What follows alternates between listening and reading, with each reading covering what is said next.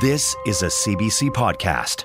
As you might be aware, Saskatchewan's government says it has a plan to protect its autonomy, but Indigenous leaders say they weren't consulted in the creation of the Saskatchewan First Act, and this week some of those leaders took aim at the government's auctioning off of Crown lands, calling it a continued failure in the duty to consult.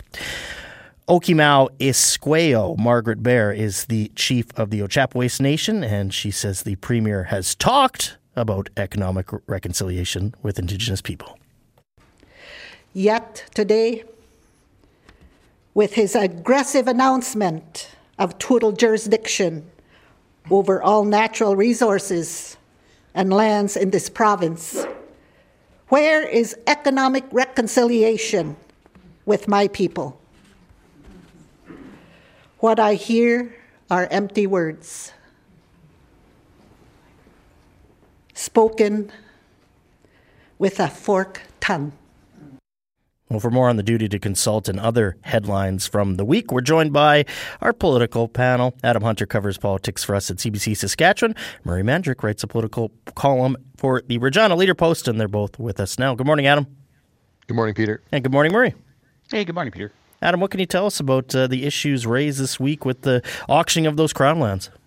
Yeah, this isn't a new issue. This has been something that's been raised for years, and most recently in the past number of months by the opposition and their critic for First Nations and Métis relations, Betty Nippy Albright, who's had numerous groups at the legislature to discuss, the duty to consult, and the fact that they say that this isn't a respect of inherent in treaty rights, that the government is not consulting properly, that it's very surface, and that in this case there's a Crown auction for leasing agricultural land on Tuesday, and the leaders of these nearby nations say that they weren't consulted. They found out about it online by looking, and that's not what the process should be.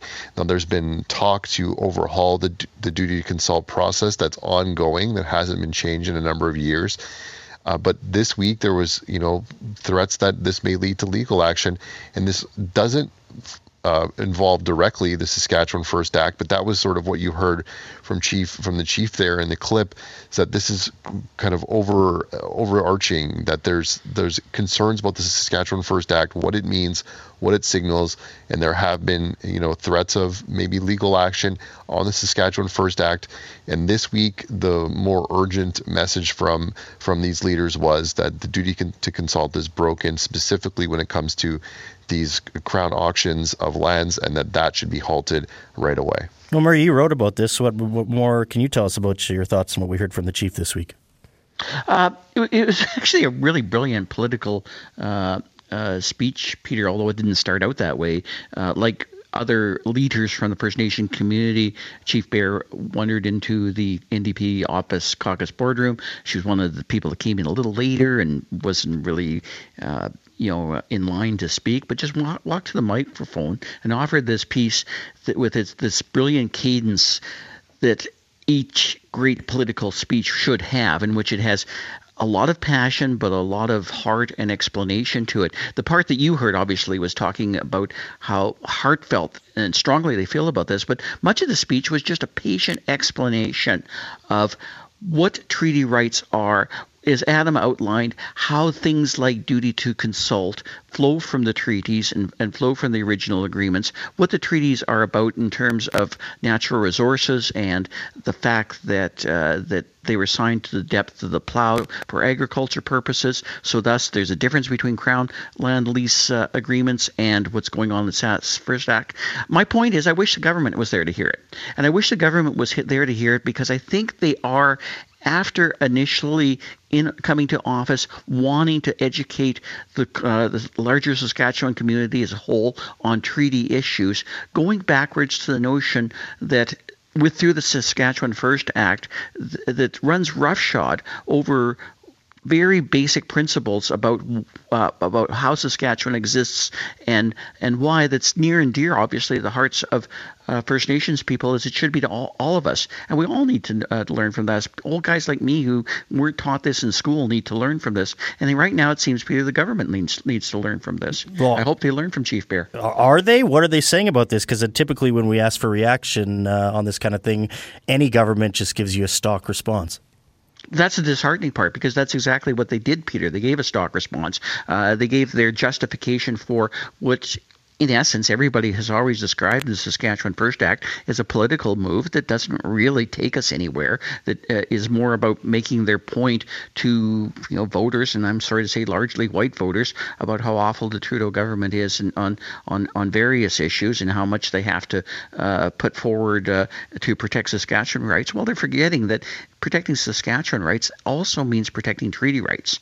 And I don't think, quite honestly, they understand that or understand the treaties as much as people like Chief Bear and other Aboriginal leaders do, who've lived this all their lives and were taught at an earlier age than I was about how important these are. And I think it's time for various people within the government, the Justice Minister, the Premier, and others, to take a step back and say, you know what, maybe these people do have a point. And maybe that's, as opposed to putting out the stock answers that are kind of meaningless and may play well to their voters, but in the end don't really get you anywhere, because the treaties are what we govern under, and they're going to be around for a long time. Mm-hmm.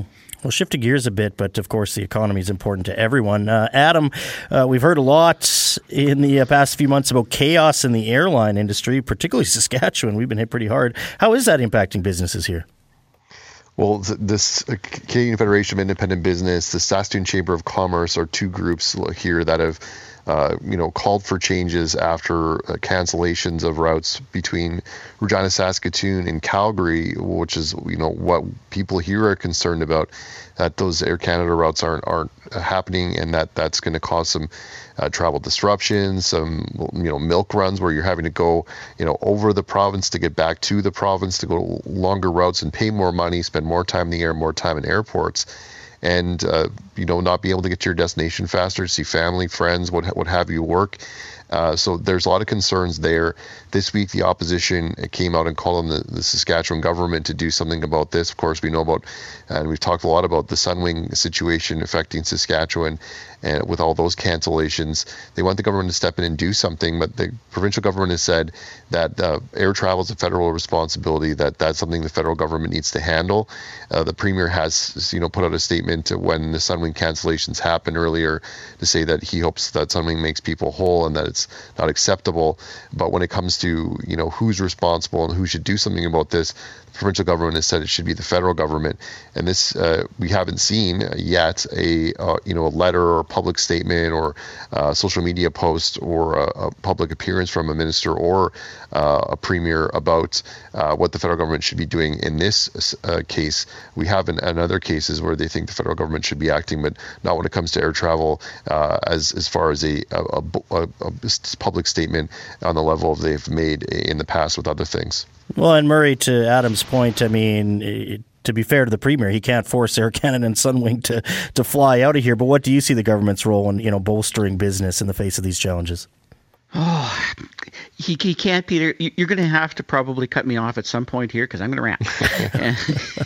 and here's the problem. I am so tired, and probably as tired as the Sunwing people are, and as frustrated as the people are about not having Air Canada flights directly anywhere other than not even to Calgary anymore, because we can't get anywhere from here if we're from Saskatchewan.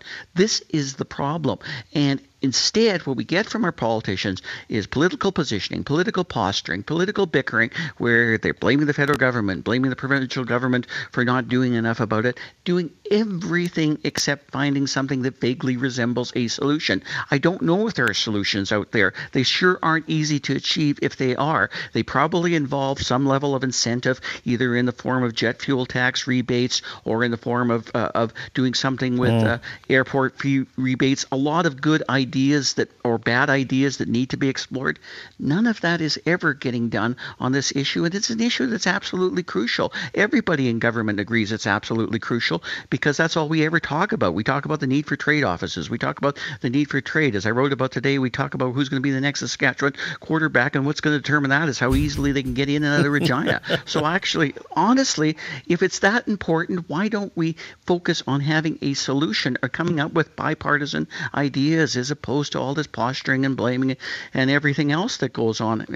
I'll tell you what, I'll cut myself off, Peter, because I could go on for a fair bit more, but it is so frustrating, and I understand fully why people are frustrated at airports. I'm frustrated just listening to this. I'd let you go another minute, Murray. Great points as always. Gentlemen, thank you for this. Thanks. Bye. You're welcome. For more CBC podcasts, go to cbc.ca/podcasts.